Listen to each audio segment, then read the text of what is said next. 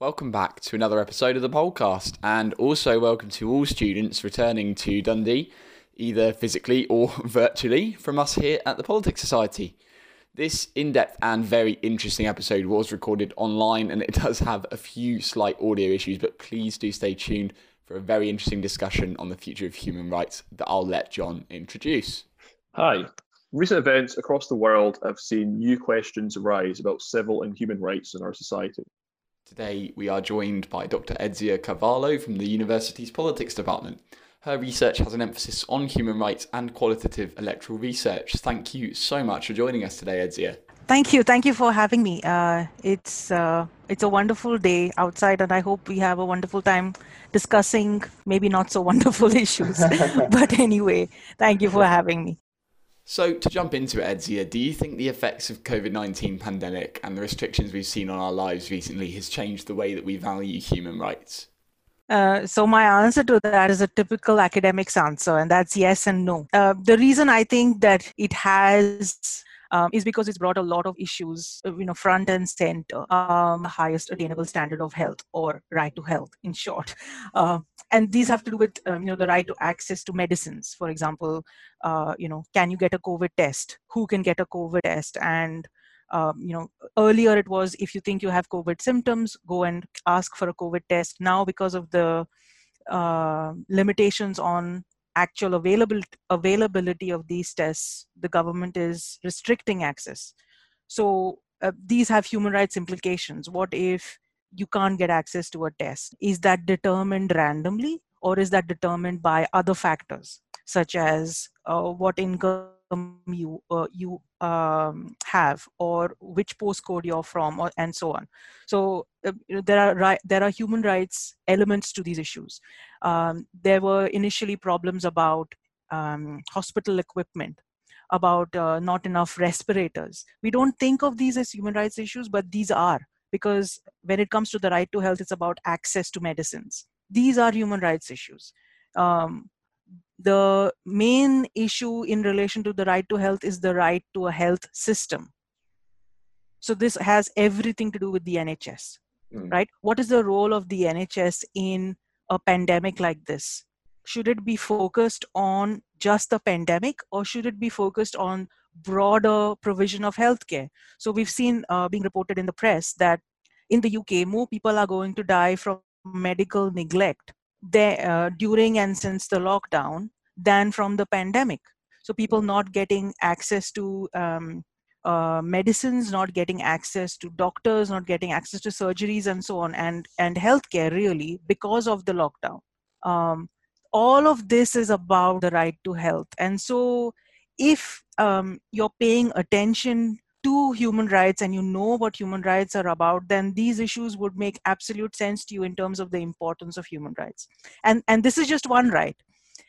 So I haven't spoken about issues related to the right to education and what that means, like who gets access to schools, under what conditions, who doesn't get access to schools. Is it a violation of the right to education if parents keep their children back from going to school because they are worried about their children not being safe? I can go on and on and on about the human rights impact of the COVID-19 pandemic. Two other things that again people will be aware of is the disproportionate impact of the pandemic on families and individuals who are economically disadvantaged, on communities that are economically disadvantaged, on people of color. This is not about the pandemic deliberately, genetically harming people of color or people who are economically disadvantaged. This is different, right? This is about what structures we have in place in society and who we value in our society. The no part of the answer is what I kind of already mentioned, which is we don't think of these terms as human rights. We don't think of these issues as being human rights issues. And so we don't actually realize how much and how integrated the concept of human rights is in our lives. And so if we were to be educated, let's say, or we were made aware that all of these are human rights issues, and that if our rights are violated, this is how we can seek redress, or this is how we can claim our rights, then it would be a completely different ball game, right? But especially in the UK, none of this, the popular discourse is absolutely not in terms of these are human rights violations. So do you think that if human rights were taken more centrally into policy for combating COVID, as in the political discourse more, do you think we'd be able to tackle the virus more effectively and more fairly? I think we would be able to tackle the virus more fairly because the effective tackling of the virus is about, I think, science more than social policy. And actually, let me rephrase that. It is about science and about social policy, but I don't think the effectiveness has so much to do in relation to human rights. I think the fairness has to do with human rights. So whether the virus, whether the pandemic affects everybody equally, that has to do with human rights.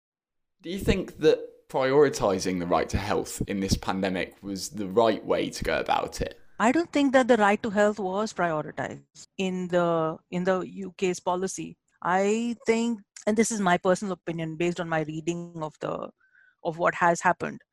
I think the UK government seemed very worried about the economic impact, and its decisions were largely driven by trying to minimize the economic impact of the pandemic. So yeah, I don't think that the right to health was prioritized at all, because if it was prioritized, we wouldn't have had all these problems. Do you think we're undergoing a global shift in our perceptions of freedom? I mean, we've recently seen the rise of the Black Lives Matter movement across the US and the Western world, protests against the Lukashenko administration in Belarus, and also more climate protests with groups like Extinction Rebellion. I'd be interested to get your sort of opinion on that. The examples that you've given, there have been similar things happening in the past. With the US, there have been so many polities in the world in the past where you've had a democracy and a strong democracy backslide or reverse or weaken. And then you have had a rise of an authoritarian regime in its place. I mean, Latin America was full of these regimes in the 80s and the 90s. The situation in Belarus right now, you could look back 6 or 7 years ago to the Gezi Park protests in Turkey, or even further back to the pro-democracy protests in Iran in 2009. And you can keep going back that way. The climate protests that are going on right now have happened ever since I was a child. I mean, I remember similar protests, maybe not on a global scale, but certainly at a local level. Within India, you've had, we used to call it the Chipko movement, which means the stuck movement. Let's stick to the trees, basically, tree huggers kind of thing. But this was done by indigenous peoples who did not want the forests within which they lived in, and which was essentially their home, to be destroyed by industrialization, by rapid industrialization in India. You've had anti-nuclear protests all over the world for a very, very long time. So, I mean, none of this is new. And that's the reason for my answer is I don't think our perception of freedom has necessarily changed, either because of all the current events that are happening, or because of the pandemic. I think we perhaps value freedom a little bit more. We certainly freedom of movement, the freedom to go out and watch a movie in a cinema, or the freedom to just go out and walk in a park without wearing a face mask. Things like that. I think we value that a little bit more than we used to. But I don't think our perception of freedom has changed. Or maybe that's just me being an old fogey, having a longer memory than many of you, sort of. Maybe that's just it. So, I mean, human rights have been used as a tool by communities and groups for a very long time, since it was codified in international law in the mid 1940s. And many of these communities fight for justice without using the discourse of human rights. So even today, the issues that we see, some of them use the language of human rights and some of them don't. So yeah, just going back to your question, no, I don't think there's been a change in our perception of freedom. I think we just value it more. We kind of value these things more now, but it's not really going to have any sort of lasting or meaningful effect after the pandemic's over. It might have a meaningful effect. I didn't say it wouldn't have a meaningful effect. I mean, Okay. I think your generation of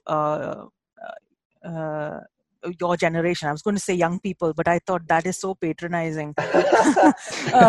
And I think your generation have a different perception of what is important to my generation, let us say. And I think that is important because that then drives what happens 15 or 20 years from now when you get into positions of power. And by you, I don't mean John or Jake, but I mean, people of your generation. They get into positions of power, and their formative years determine what they consider to be important. Which brings us to the question, what were Boris Johnson's formative years like? But anyway, sorry, if there are any conservative listeners in the room, I thoroughly sympathize with you, because Boris Johnson is not a conservative. So yeah, my husband is a conservative, so I can say this with all sincerity because I have seen his angst firsthand. Yeah, I've no doubt. How do you think we should be viewing people who are continuing to protest and also pursue human rights causes during a lockdown when the disease is still spreading? Yeah, no, that's a fantastic question. And that's the kind of issue that human rights cannot solve. Yeah. It's an issue of the clash of rights. And so if you do my level 3 course, you will understand this better. Yeah, kidding aside, it's the idea that human rights are all equal. They are all equally important because they are held by an indivisible human being, right? You cannot divide a human being and say, oh, their head is more important than their hand, or that's why human rights in the way that we understand them now are equally important.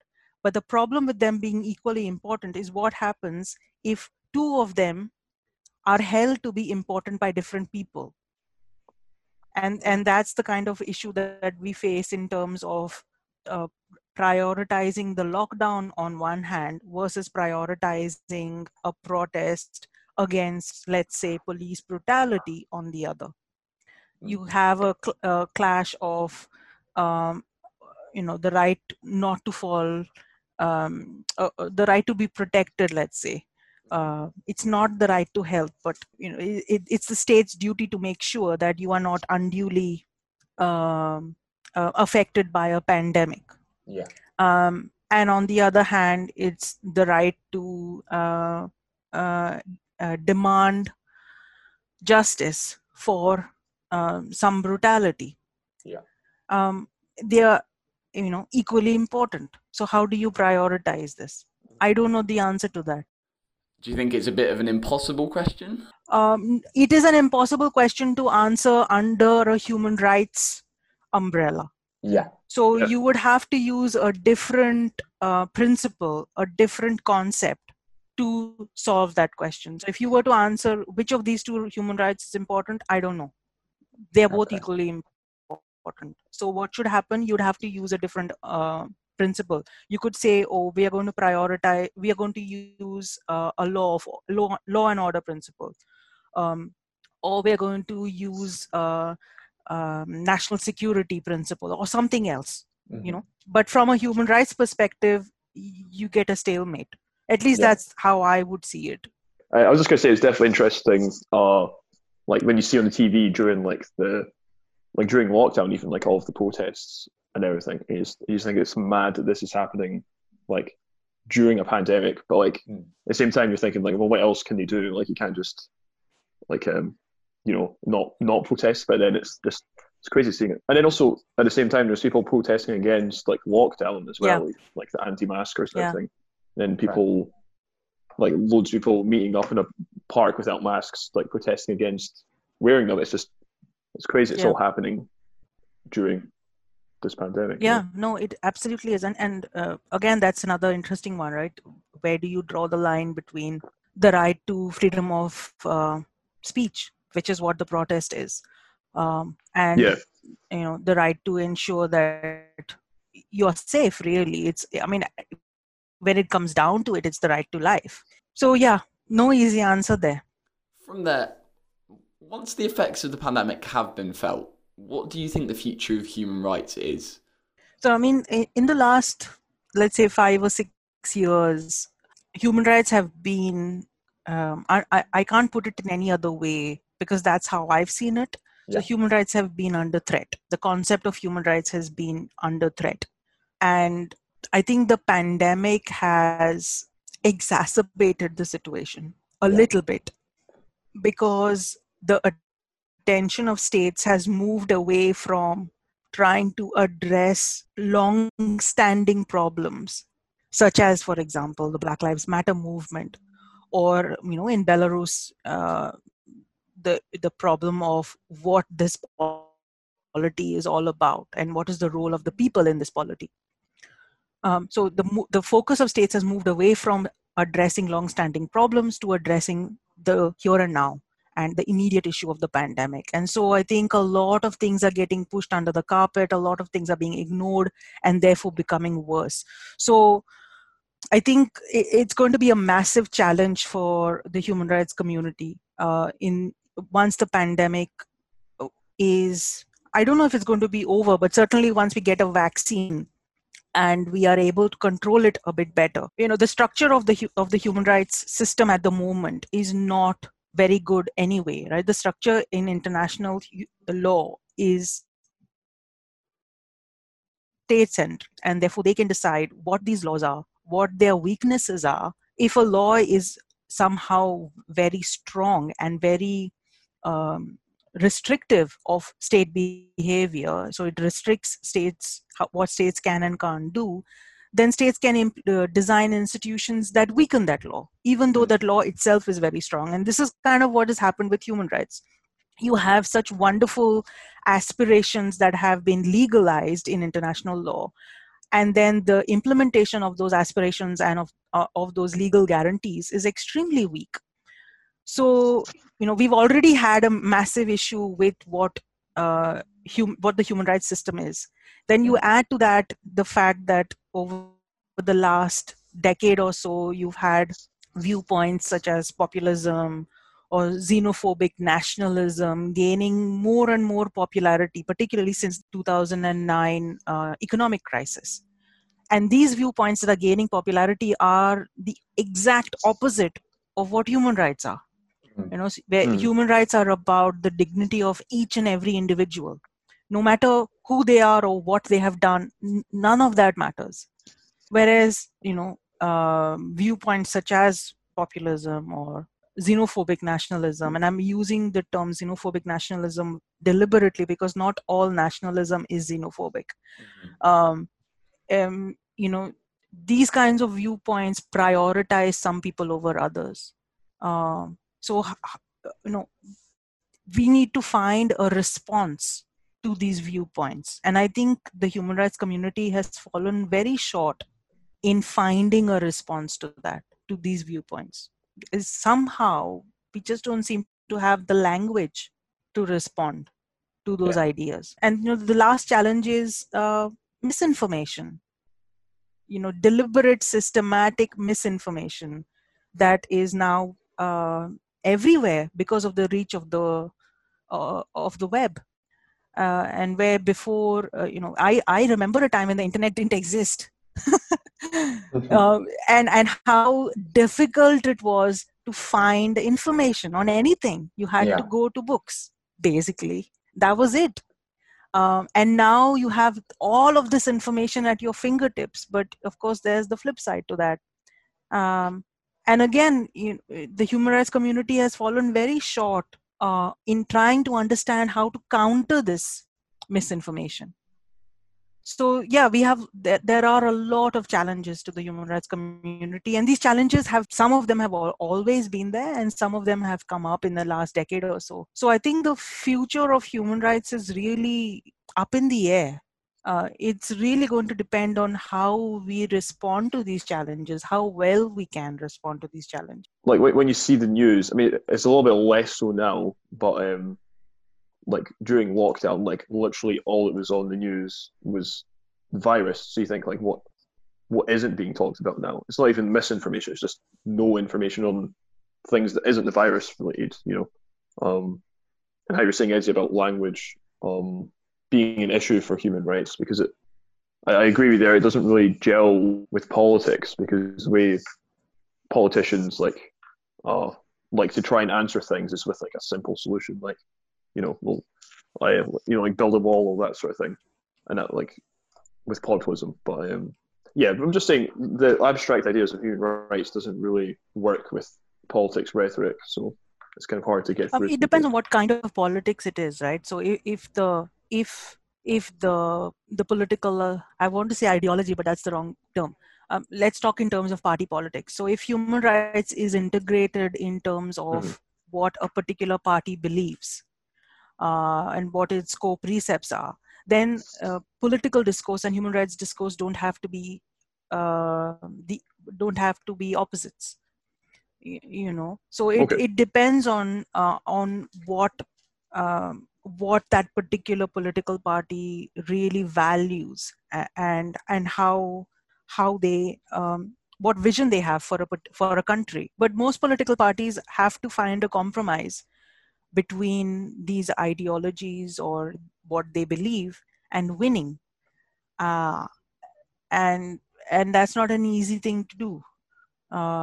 You can't stay pure about your ideology and expect to win, but then you can't go too far away from your ideology, because then what do you stand for? So yeah, exactly.